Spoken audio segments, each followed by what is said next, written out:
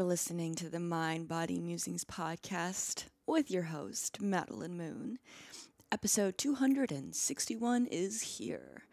And it is also July, which means we are 6 months into the year. We have 6 months left. It is the perfect time for all of us to take into account how our year's going. And I think it's also this beautiful, very real reminder of how quickly the years go by, how quickly the days go by, the weeks, and not to start this podcast off on a dark note, but how quickly our lives go by, and how we have such little time to be wasting on people who don't value our lives the way that we value theirs, or on a job that's really sucking who we are out of us, or a fight that's been going on just too long, or a decision that every single day you spend time hem-hawing about rather than just putting one of your decisions into action. So this is a great time of the year to get really clear on what's truly not worth your time, and what's truly worth your time and should be around and should have more of your time because it's so worth it. And to let go what doesn't belong there anymore. So I just did my own little mid-year July goal reevaluation to look at what do I want to spend my time on for the rest of the year, financially, business-wise, friend-wise, New York City-wise, since I just moved here, what I really want to do in the summer and the fall. And I didn't create 10 to 20 different goals for each one of these things. In fact, I think I had like 1 to 3. I want to get very, very narrow on my goals now. And I want to make them measurable. I want to make them specific. And I want to make them manageable, things I can actually do, realistic goals, not goals that I am setting myself up to not accomplish. I want goals that are dreams, but they are things I know and truly believe in my heart of hearts can come to fruition by December, by 2020. I encourage you to do this. Think about 1 to 3 goals you would like to see come to fruition in the next 6 months in regards to your friendships, aka your community, your career or your business that you're building, your financial health, your self-care, and maybe your adventure allotment. Where do you want to go in the next 6 months? What do you want to do? Do you want to travel somewhere that's within your state or your city, but it's new? Or do you want to go out of the country? Do you want to go on a retreat? Do you want to maybe go on one of those vision quests? So many different things, but I think it's always important to have something to look forward to. So take some time to do that. I would say this week, carving out a little bit of you time. This is self-care. Looking at your goals is self-care. In regards to what I mentioned in last week's podcast about doing more solo episodes, I had a resounding response of yes to that. And it feels really good in my body when I think about that. So I am going to do just that. I'm transitioning the show from primarily interviews to primarily solo episodes. My teachings, my lessons, and that feels really good. I feel that the interviews, something about doing interviews has gotten really stuck recently. If you were behind the scenes with me, you would see that. I have scheduled interviews with people, and then leading up to the interview, my body has cringed at the thought of giving the interview. And I couldn't really explain why. I kept thinking, oh, it's because this person reached out to me rather than me reaching out to them, because the guests that I reach out to are generally the ones that I want to interview. I mean, I reach out to them, and the guests that reach out to me are typically the ones that I'm interviewing because they reached out to me, and I haven't been following their work for 5 years, and my heart's just not really invested in them. So that's what I thought, and that could be very much true. that there is a big difference between those I reach out to and those who reach out to me. But even the people that I reached out to, oftentimes it felt like not the way it felt 5 years ago, 3 years ago, even 1 year ago, of the level of excitement. And sometimes I would end up canceling the interviews like immediately after scheduling them. I just did that. Someone reached out and we scheduled it, and in the 24 hours after we scheduled it, my body was like, no, no, no. And I had to craft this, what I hope is a heartfelt email saying, I'm so sorry, we just scheduled this, and also I feel like I need to give myself some time to really feel into the interviews that I do schedule before I'm booking them. So do you mind if we follow up on this in a few months? And they were fine with it. I don't know what the real experience was, because I know sometimes people can get really frustrated by that, and I totally get it. I feel that I can get frustrated by that too. I think I would get frustrated by that. I don't remember the last time I reached out to a show to be on it, because typically I have people who have been following my show who ask me to be on theirs, and that feels really good the way that happens, but I would probably have a similar experience. And no one's wrong here, no one's right. And why am I sharing this? Why am I sharing this very inside look at what goes on behind the scenes of the show? I'm sharing this because I know you're going through an experience like this, where you commit to something and your body immediately says no afterwards. And there's something to be said for really holding true to a commitment. And there's something also to be said for acting as quickly as possible when you realize your body is a no. And I've spent the past 5.5 years fully playing out with this commitment. And so I'm giving myself more room now to make adjustments when my body is screaming no. So in the past 5 years, I would really hold true to every single interview that I made, unless I was sick or it was like really out of integrity and alignment. But now I realize my habit of saying yes is a little bit stronger than my habit of knowing if it is a yes or no to a guest. That might not land perfectly because I'm still learning how to articulate it, but I have such a strong habit now of saying yes to people, to being on the show, and that doesn't always serve me. And so having to pull back if it's 24 hours after scheduling the interview and saying, oh, I'm sorry, actually, I feel like I need to give myself more time to feel into this. It's like a training muscle until I can know my no, my true no, and my true yes faster. But with all that said, really what I'm saying here is I don't think it's just so much about the guests. I think it's that I'm actually going into a phase and a stage of the show where I want to be teaching. I don't want to be interviewing. I think that's really what it is. I just don't want to be interviewing. I want to be teaching. So we have some interviews that I've done over the past couple months that are lined up. Karen Curry, who is one of the best speakers on human design. Alexandra Roxo, who is a feminine goddess serpent queen. You're going to absolutely love her. We have Cheryl Muir, who is a twin flames knowledgeista. And who else do we have? We have someone else that is, we have Corinna Rosella, who is Rise Up Good Witch. She is the host of that podcast. And I told y'all a while back we were going to have a podcast about white privilege because of what happened in the Taylor Simpson episode, the beginning of that conversation. And then I explained in the next episode after that what had happened with that. So if you're confused and you want to get the inside scoop, listen to both those interviews, the Taylor Simpson and the one right after that. I forget the name of it. But we have all of those guests recorded, lined up, they're ready to go. And so I'm going to sprinkle those out every 4 or so solo episodes. So those episodes might be released throughout the duration of this year. And I feel good with that. The rest of the time, it's going to be me teaching because I have a lot to share. And I've realized that it's just not enough to do every other episode being solo or every few episodes. So with all of that said, today's episode is all about embodiment. I really wanted to dedicate an episode just to embodiment because that is what I teach now.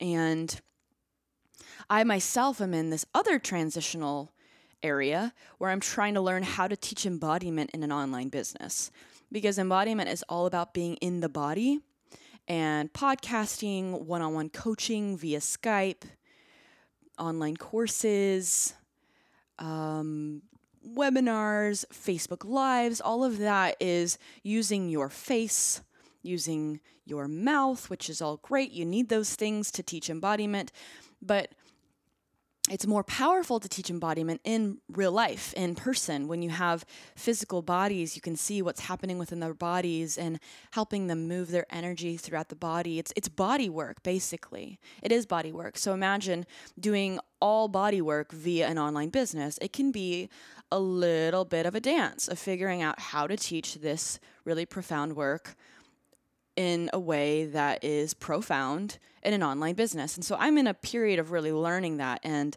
I created a program this year, the Feminine Spirit School, which I feel does a really good job of that.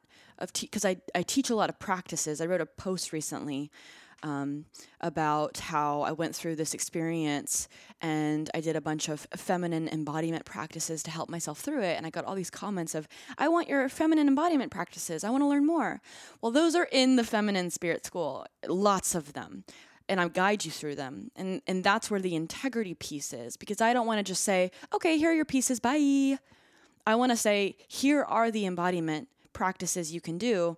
And here is the lesson around it, the explanation for it, the container for it, right? If you are confused on that verbiage and you're new to the show, listen to part 1, 2, and 3 of the Divine Feminine, Masculine, and Polarity that I did on this podcast.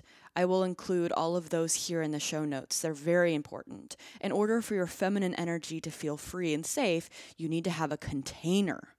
And I mean fully free. You can walk around in life like feeling free and embodied and, oh, I'm all my energy, feel all the things without a container and using life itself as your container. And you need to be a pretty well-versed practitioner to do that safely.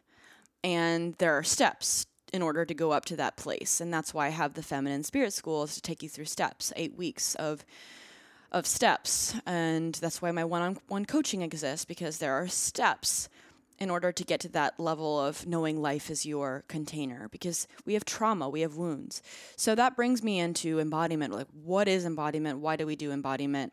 And I remember even a year and a half, maybe 2 years ago, when I was really first hearing these terms, I had projections of what I thought embodiment was.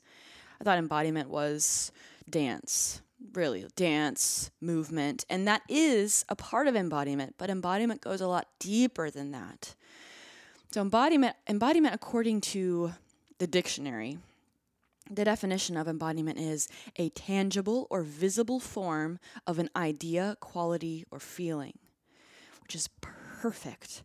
Embodiment is taking ideas and concepts and archetypes and thoughts and making them tangible and visible.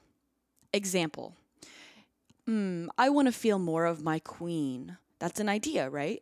An idea or an archetype of queen.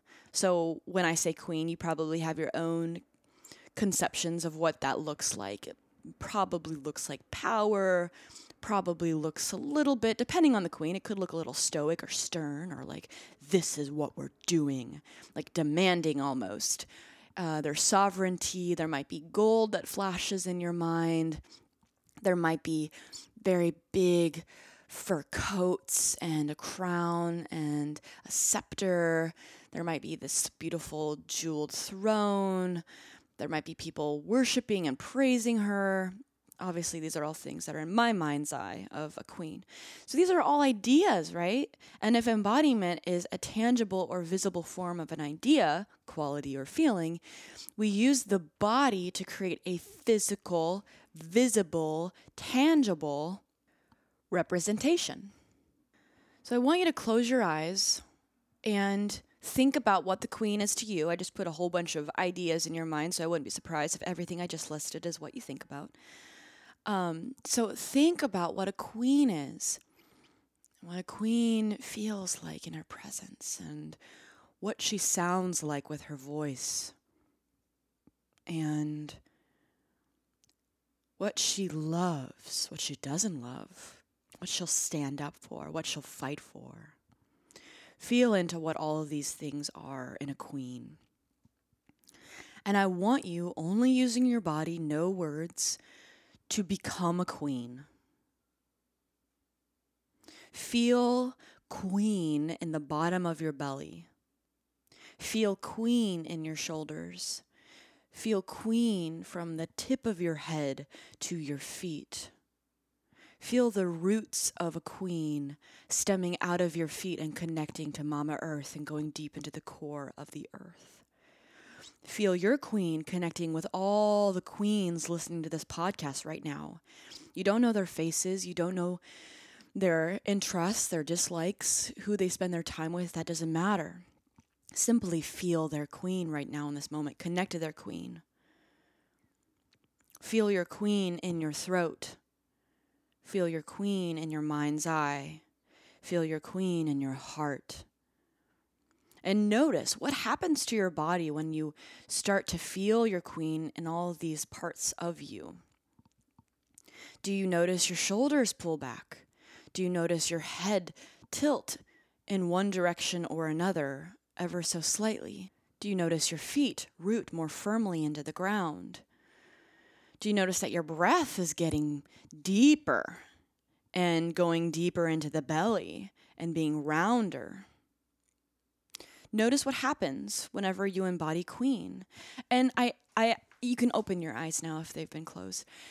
I want you to think also, if you were to walk your dog, or if you were going to the grocery store or driving your car, how then would a queen do those things? How would a queen walk her dog? Would she be fast and run down the street? And would she pull her dog's collar so that his neck was like, wow, where are we going? Or would she glide with him? Would she feel calm? Would she breathe deep? When she's getting her groceries at the grocery store, how would a queen do so? Would she run through the Trader Joe aisles, grabbing everything she needs, hem-hawing unconsciously? Or would she consciously reach for her apples and consciously reach for the vinegar or the olive oil and consciously pick which checkout line she's going to go into and consciously make eye contact? A lot of this comes down to consciousness also. Like, you can go through the Trader Joe aisles quickly and full of rage if you wanted to, as long as you were doing it consciously. You're aware that you're moving fast. You are aware that you are full of frustration. Being aware is a form of embodiment. When you're unconscious, you're not in your body. You're in your head, or you're even disassociated from that. There's embodiment, which is one of the deepest. This is the deepest layer. It's like embodiment. And then there is being in the head. And then there's being lost in the clouds, which is dissociation. And I think most of us are associated with that. Being in New York, I have the opportunity to realize people getting disassociated a lot more often. I had this thought yesterday. And this is a side note. This is a side note that was unexpected. I didn't think I would talk about this, but I feel if there are men listening to this may be helpful for you, and how you can help serve us women, because I found myself in a very uncomfortable situation. You know those moments when you stare off into distance, you're just like looking off into distance, and you're thinking about something, but your eyes are locked on something, but you don't realize it. Like, you're just thinking really deep about something and your eyes are locked on something. And maybe you're rehashing something that happened yesterday in a fight with your mom, or you're thinking about something with your boss, but you're thinking really deeply about something and your eyes are locked on something. Masculine figures, I urge you and I beg you and I pray to you to please don't lock your eyes on a woman as you disassociate. People do this all the time on the subway. And I can tell that they're disassociated. I can tell they're not actually staring. They've left their mind. They're off in la la land thinking about something. But I have felt their eyes lock on my dress, or lock on my spaghetti strap on my shoulders, or lock on my belly, and it is so uncomfortable because no amount of me trying to make eye contact with them and saying hello, I see you, can get them out of their state. Like, they are in a trance. And it feels very helpless and it feels very frustrating. And eventually I just have to look away. I could go up to them and say, hey, what's up? Stop that. I haven't done that yet. That could be a part of my practice. I'm totally open to that. I don't think that's an unconscious thing to do. In fact, I think it's a very conscious thing to do. And I think it would be a gift to that man for him to see what he's doing and to be more conscious of what he's doing with his body. Because what you do with your body really affects how other people feel in their body. Right now, my practice is, okay, can I have sovereignty and ownership over my body regardless of what this person is doing with their body? And that's my practice. My next level of this practice would be to widen my arms and say, hey, what's up? And to do it connected to my heart rather than, you're looking at me, stop it, right? Like really doing it with my queen energy. Because a queen wouldn't do that, the second one. She wouldn't go, she'd go, hello, look at my eyes. Hello, right? She would summon her power and she would do everything very consciously and with a lot of depth rather than just like, really quickly, stop looking at me. And I wanted to drop that here. And this goes for feminine beings and masculine beings, doesn't matter. But also, I feel very tender around the masculine beings because I feel such discomfort when that happens. So just as a side note, we know masculine beings when you are disassociating from your mind and you are staring at us and it feels really uncomfortable and helpless. If you were consciously looking at us, there's something we could do about that if we were uncomfortable with it, because you'd be looking at us. You'd actually be looking at us. So if we looked at you and rolled our eyes, you'd see that and you probably would look away or apologize. You would adjust yourself. But if you're not even there and your eyes have landed on us, there's nothing we can do about it. Unless we physically wave our arms, and even then, depending on how deep you are into your trance, we might not be able to get your attention. All right, so embodiment. Embodiment is about getting back into the body in a world where we have been taught to live in the head. And I've done this the past 5 years of my business. A lot of my business has been around talking things out. And there's been a readjustment in my business recently. Y'all have heard me talk about this on the show when I said I'm going to take a step away from one-on-one coaching. It's because I've had to have some time to learn how is my coaching going to look in terms of embodiment. How am I going to guide my sessions differently? And I have a much better grasp on this now. So I'm very glad that I gave myself some space to really figure out what this looks like. And I'm still unpacking it a bit. But for now, it looks like a lot more practices in the sessions. Practices, meditations, body work. And then, of course, part of it is going to be looking at what are you creating in your life? Are you building a business? Are you wanting to strengthen your marriage? Are you wanting to date? Are you wanting to get out of perfectionism? Are you wanting to be in your feminine? And using embodiment to get you into all of those states, being more in the body rather than speaking about these things. Okay, so I want to speak about the gift of embodiment and what it provides for us, going back again to the why. Why do we get into this space of embodiment? Well, again, as I have mentioned, but I cannot say this enough, since birth, your body has been learning what life is all about through your senses. So let's say when you were 3 years old, maybe there was a moment you were not fed on time. Your body was hungry and you cried and you screamed and mommy and daddy didn't get your messages that food is needed. So maybe you missed your feeding time by an hour. Your body still had a physical response to that. There was something that happened in the neural pathways and in your nervous system response that learned something in your body learned at that moment, oh, I am in danger of not being fed. I may feel hunger cues and I may not get my needs met. And so it's almost as if there was this tally mark. Okay, that's one mark there. And then maybe there was another experience that added up to, oh, I'm cold and I'm not getting a blanket. I'm not feeling warmth. Oh, I'm cold and my body and the goosebumps are not warming me up enough. And this could be at 3.5. And that's another tally mark of I'm not safe. And then maybe there was another experience when you're 13 years old and you open your heart and you feel love and you want to be with this guy because he's so cute and he's so funny and he's so adorable. And this guy tells his friend to tell you that he's not interested in you because you're ugly, because you're not cool, whatever kids say that's quite cruel. And you have your heart broken and you cry and you feel for the first time this experience of being different from others, from being not wanted, from opening your heart like in a way that you would open your heart to your parents and say, I love you, and you receive love back, but this time you didn't receive love back. And that's another tally mark. Your body is keeping score to all of this. There's a book called The Body Keeps Score, and I highly recommend this to anybody who's interested in learning about how trauma is stored in the body over time and how to heal it. I'll include the link to that in this. If it's on Audible, I'll include the link to the audiobook as well. But over time, your body continuously makes these tally marks over and over and over and over again. By the time you are your age, you might have thousands of tally marks of moments where you thought you'd be safe and your body internalized the experience as not safe. You actually might have been safe, right? So if you didn't get your meal in an hour window, you might actually be safe, but your body on a primal level did not see it as such. It saw it as unsafe. I am not safe.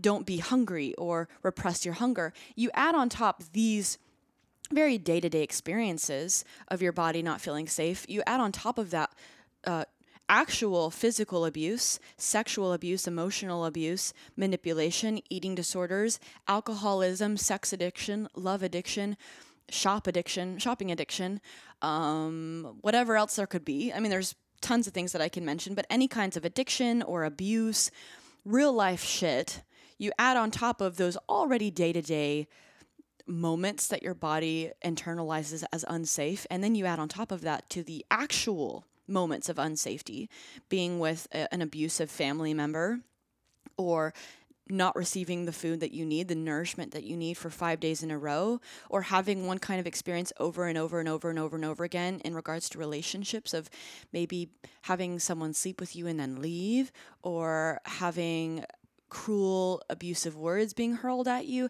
having those experiences then on top of those thousands of day-to-day tally marks. You get where I'm going? It's really intense. It's really severe. It's really hard. And then we spend time as adults going to work, doing a 9 to 5, not being able to leave our work whenever we're on our periods and we're having our cramps, and then having to hide our tampons, and then having our hearts broken, or feeling dismissed by this person that we are interested in and not knowing how to speak up to them, and then having best friends and feeling like our best friends are lying behind our backs and feeling betrayal. And life is hard. What do you think happens when life gets so hard, my love? We leave, we check out, we go somewhere. We disassociate. We don't want to be here. It's hard because we don't have the tools to get back in our bodies. And even if we did, getting back in our bodies means feeling. And feeling can be so hard. I tear up now because I'm so embodied that I can't help but feel all of the pain that we feel on a day-to-day basis. And it's so intense. The pain that we feel simply living and being in our bodies is so real when you're actually game on with it. And I would rather live a life being game on with all the feels and feeling everything on a daily basis than not being here and not feeling it and continuing the game of disassociation. Embodiment is all about getting back in the body. Finding where in the body your heartbreak is stored. Is it in your heart? Is it in your throat? Is it in your lower belly? Is it in your pinky toe? Is it in your calf? And here's the trick. Here's the place where a lot of people get stuck. You don't know where it is. I could take you through a meditation right now or an embodiment practice, and maybe 15 minutes in, after some nice, slow, rootedness where you connect with Mama Earth and then you start moving your body a little bit, I might ask the question, feel your heartbreak. Where is it? And immediately, whoop, might go right into the brain and say, where is it? Where do I think my heartbreak is? Think. And that is not what is going to get you into the heartbreak. What is going to get you into the heartbreak and help you find the heartbreak in your body is to simply feel. Maybe where does your breath quicken? Where do you feel tightness? What hurts in your body? And trust that that is it.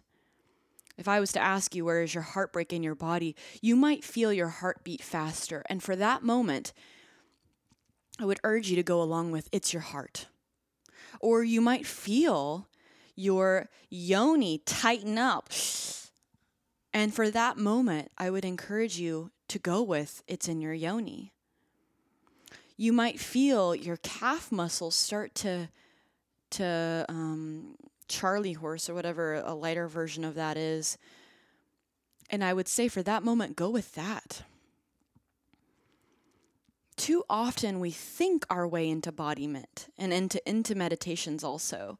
I know from my own experience in guided meditations, say someone leads me to see a guide and a guide gives me a gift. I overthink it. I'm like, what is the gift that they give me? What did they say? Blah, blah, blah.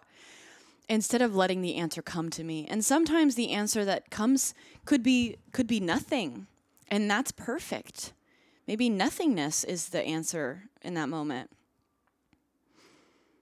A big key of embodiment is trusting. Trusting that if your heart clenches, your heart is where the embodiment is, where the pain is stored. Embodiment is about feeling the subtlest of cues in your body and trusting that that's where something is stored. That's one form of embodiment. Another form of embodiment is what we talked about earlier of consciously choosing to become an archetype. I'm becoming my queen now. I'm using my body to feel an energy. And this goes so hand in hand with what we talk about with the feminine and masculine. The physical representation of the masculine is male and the physical representation of the feminine is female. If we were to take those energies and put them into human form, that would be what they are, but that doesn't mean we can't feel the other. One day I might walk out and be like, okay, I want to feel my King Arthur today. Embodiment is an amazing way to access shadow parts of ourselves. So David Deida and one of my teachers, John Wineland, and Kendra Kunov, they talk about all these different energies that we can become, like the queen, the oracle, and I'm going to say it, and some of you may stop breathing, so breathe as I say this, but the whore, the sacred slut, these are all archetypes that we can step into consciously. I have fun with my sacred slut, and it doesn't mean anyone else is present. It could just be me. And I might have a 10-minute practice in my bedroom where I turn on music and I embody a sacred slut. How would a sacred slut move? What would she do? And every time I do something like that, it helps unlock a shadow part of myself I have been repressing because of all the tally marks of being in middle school, of hearing the word, oh, she's a slut. And hearing people shame and blame and guilt and witch hunt 13-year-olds who were exploring their sexuality. And me hearing that enough made me want to turn off these parts of myself. And so now as an adult, I have sacred practicing time to go into my sacred slut, to unlock this very crucial piece of me, the piece of me that is sexually open. I want to reclaim her. And that doesn't mean anything else happens. That doesn't mean I go out into the world and I am a sacred slut with everybody. It means I'm a sacred slut with myself in containers, in chosen times. And that's really, really powerful to use embodiment as a tool to access different pieces of ourselves. Last year, I worked a lot with jealousy, and I accessed jealousy. I embodied jealousy. I had 10 to 20 minute containers by myself where I just went full on out into jealousy. And I became like jealous Janelle. And I turned on music and I danced as jealous Janelle. And I wrote poems as jealous Janelle and had fun with her rather than repressing her and shaming her and blaming her. And the difference here between what most people are doing is that, and this is okay to do, okay? So David Deida and my teachers, they talk about the 3 stages, and I'll go over with them briefly. And the first stage of this type of communication is unconscious. It's where oftentimes we can have a fight. So if we were to look at jealous Janelle, how would she live out the first stage? She may say, you always do this, gosh. Well, you always do this. You always look at other women. Why do you do this? It's so frustrating. And it's very outward. It's very coming at the other person, and it's not very healthy, and it's not very healing. And that's the first stage, the stage a lot of people are living in. And this also could be passive aggressive, where you actually don't spew out your words like that, but instead you withhold your truth, and it comes out in sneaky, sly ways, but everyone feels it. There's a dissonance in what you're saying, I'm fine, and how you actually feel. People can feel it. They feel that there's something else going on there. The second stage is the healthier stage. And that is where a lot of people, I think, in this personal development world are living in. It's the healthier stage of, I feel this way. Honey, when you look at other women, I feel like I'm not enough for you. And it hurts my heart. And it makes me want to close off. See, this is really healthy. This is a really beautiful place to be. And it's not really embodied, if you can feel that. It's not really in the body. It's not really using the body to create art out of this situation. It's still in the head. And that's where a lot of us live in coaching, and we live in therapy, and we live in our authentic relating circles. It can be very much in the head. Well, actually, not authentic relating. I take that back. That's very much in the body as well. But any kind of talking out situations in a healthy manner, that is a very good place to be. And it's a place that a lot of us need work on, and myself included. I think all of us forever need to be honing in on our second stage, learning how to communicate in healthy ways how we feel. So that's second stage. And then third stage is actually using your body to create art of how you feel. Last year, in one of my practices when I was playing with jealous Janelle, I did this sacred theater piece where I used my body to play with jealousy. And I turned on a Beyonce song and I filmed a video. Beyonce has this song about jealousy. She's like, jealous. I can't sing it for you. That's the only part I can say. And I got on my silkiest nightgown and I performed like this whole thing for my video for John and Kendra, my teachers, and the rest of the people in my small group, where I just like totally used my body to demonstrate what jealousy was. Like I was a cat clawing and touching my own body and looking at the camera like, you want this? I know you want this. You can't have this. You can't have this if you're going to be looking at other women, because this belongs to me.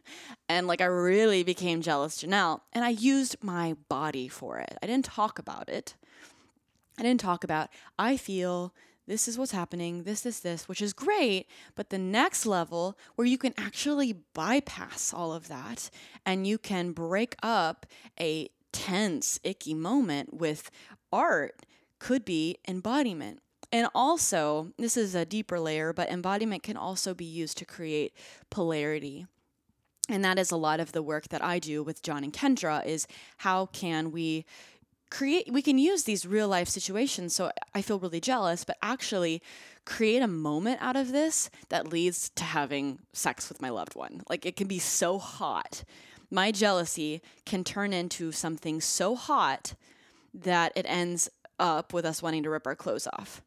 We could go the talking route where we speak about our feelings, but that's not really sexy, right? It's kind of a polarity killer. And there's nothing wrong with that. That's fine. But there's also, if we're consciously choosing that we'd rather have the conversation, great.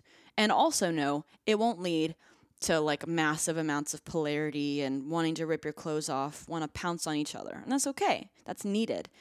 But then also, if you want to use this moment of tension and maybe even using your frustration to create polarity and to create sexual friction, great, let's do that too. And if I did that dance, that I'm jealous dance, using my real life frustration around jealousy and turned it into something quite beautiful, that would probably lead to wanting to rip our clothes off. And that is an advanced level, okay? So don't listen to this and say, oh, why am I not there yet? I need to start using my heartbreak to create sexual polarity.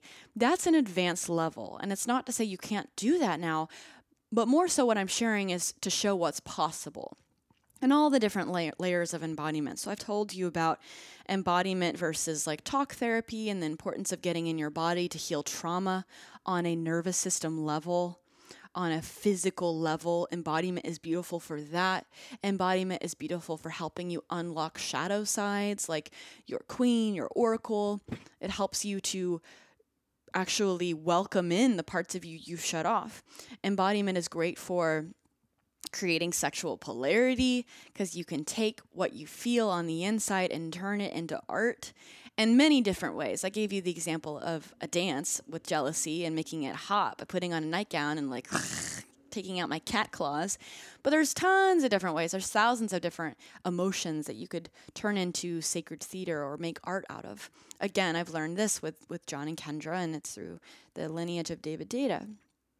And so for now, I just want to drop all of this in. There's so much more that I can go into. Let me know your questions. What more do you want to hear about embodiment? What's really piqued your interest out of all these different things that I've talked about? In regards to the shadow work, if you're really interested in becoming your sacred slut, your queen, your oracle, your student, your like working with these parts of yourselves that you've turned off, as a side note, last year and this year, an archetype that I think about often is Courtney Love. And I talk about this in the Feminine Spirit School. One of the archetypes that I really worked with last year was Courtney Love, because Courtney Love is super messy and out there, and her fans either love her, or they're not fans and they hate her. And she owns it. She doesn't care. And so whenever I am working with my perfectionism, prim and proper, Southern girl kind of energy, which is my go-to energy, that's kind of how I was raised, just to be very prim and proper, I summon in Courtney Love. And I'm like, how can I be messy? How can I be messy and all over the place? How can I walk my dog as Courtney Love? How can I be on the subway as Courtney Love? And so she's a shadow for me, a really healthy shadow that I've been playing with. So your archetypes can be anything. It can be a coffee cup to a papillon or a chihuahua. Like, you can become anything you want and do your day-to-day activities as those things. It's so awesome, y'all. And that is the event that I'm hosting with Jamie Woolrab, who is an actor and a vocal coach. He and I are going to be teaching people how to become these shadows. We're going to help you find what is your shadow. We're going to pick it for you. So we take off the pressure of you picking it, but we're going to be picking a shadow for you. If you're a prim and proper woman who's terrified of messing up in life and it's affecting all different areas of your life, we are going to help you by picking an archetype, a shadow for you to play with over the weekend and embody in everything that you do. And you're going to become that shadow to help unlock your Courtney Love or your Mark Manson or your, let's say, Michael Jackson or your Queen Elizabeth or your King Henry or your King Arthur or your Athena or your Diana or your Buddha. Whatever you're working with, we're going to help you unlock that at the embodied archetype. The embodied archetype, giving a voice to the hidden shadow. And we're going to help you use your voice as a way to do so.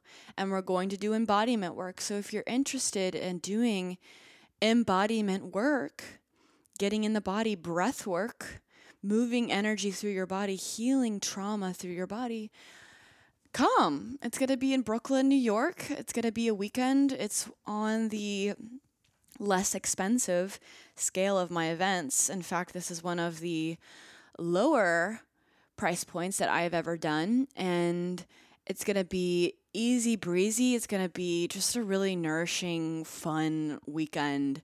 And if you're interested in coming to New York, this is such a great way to come because it's going to be in Brooklyn. It won't be in the heat of everything. And I know a lot of people are probably like, I'm worried to be in the craziness. We're outside of that. We're in Dumbo, which is a beautiful area of New York, and it's much quieter, calmer. It has that historical shot of the bridge that everyone wants to get their picture taken by. And it's a really cool area of Brooklyn. There would be plenty of Airbnbs around. So we would love to have you there. If you're familiar with breathwork and embodiment work, come. If you're unfamiliar with it, come. Go to maddiemoon.com/events to fill out the information that we need from you. Even if you're not quite sold, but you're interested, fill that out because me and you will have a conversation and we'll take it from there in email so I can tell you more about the event behind the scenes because the page doesn't have all too much information about it. And that's where I really like to explain is by having a call with you and explaining the event more and answering your questions in that kind of format. So feel free to apply for the event there. If you're interested in doing one-on-one coaching, I do have an opening for 2 clients. You can go to maddiemoon.com/coaching to apply there, read more. And let me know about your thoughts on this podcast. What are your questions about embodiment? What's really intrigued you? You can go to Instagram or you can go to my website to leave comments or just email me. I hope you enjoyed this. I am so looking forward to next week's episode, teaching more with you about embodiment. And have a great rest of your week.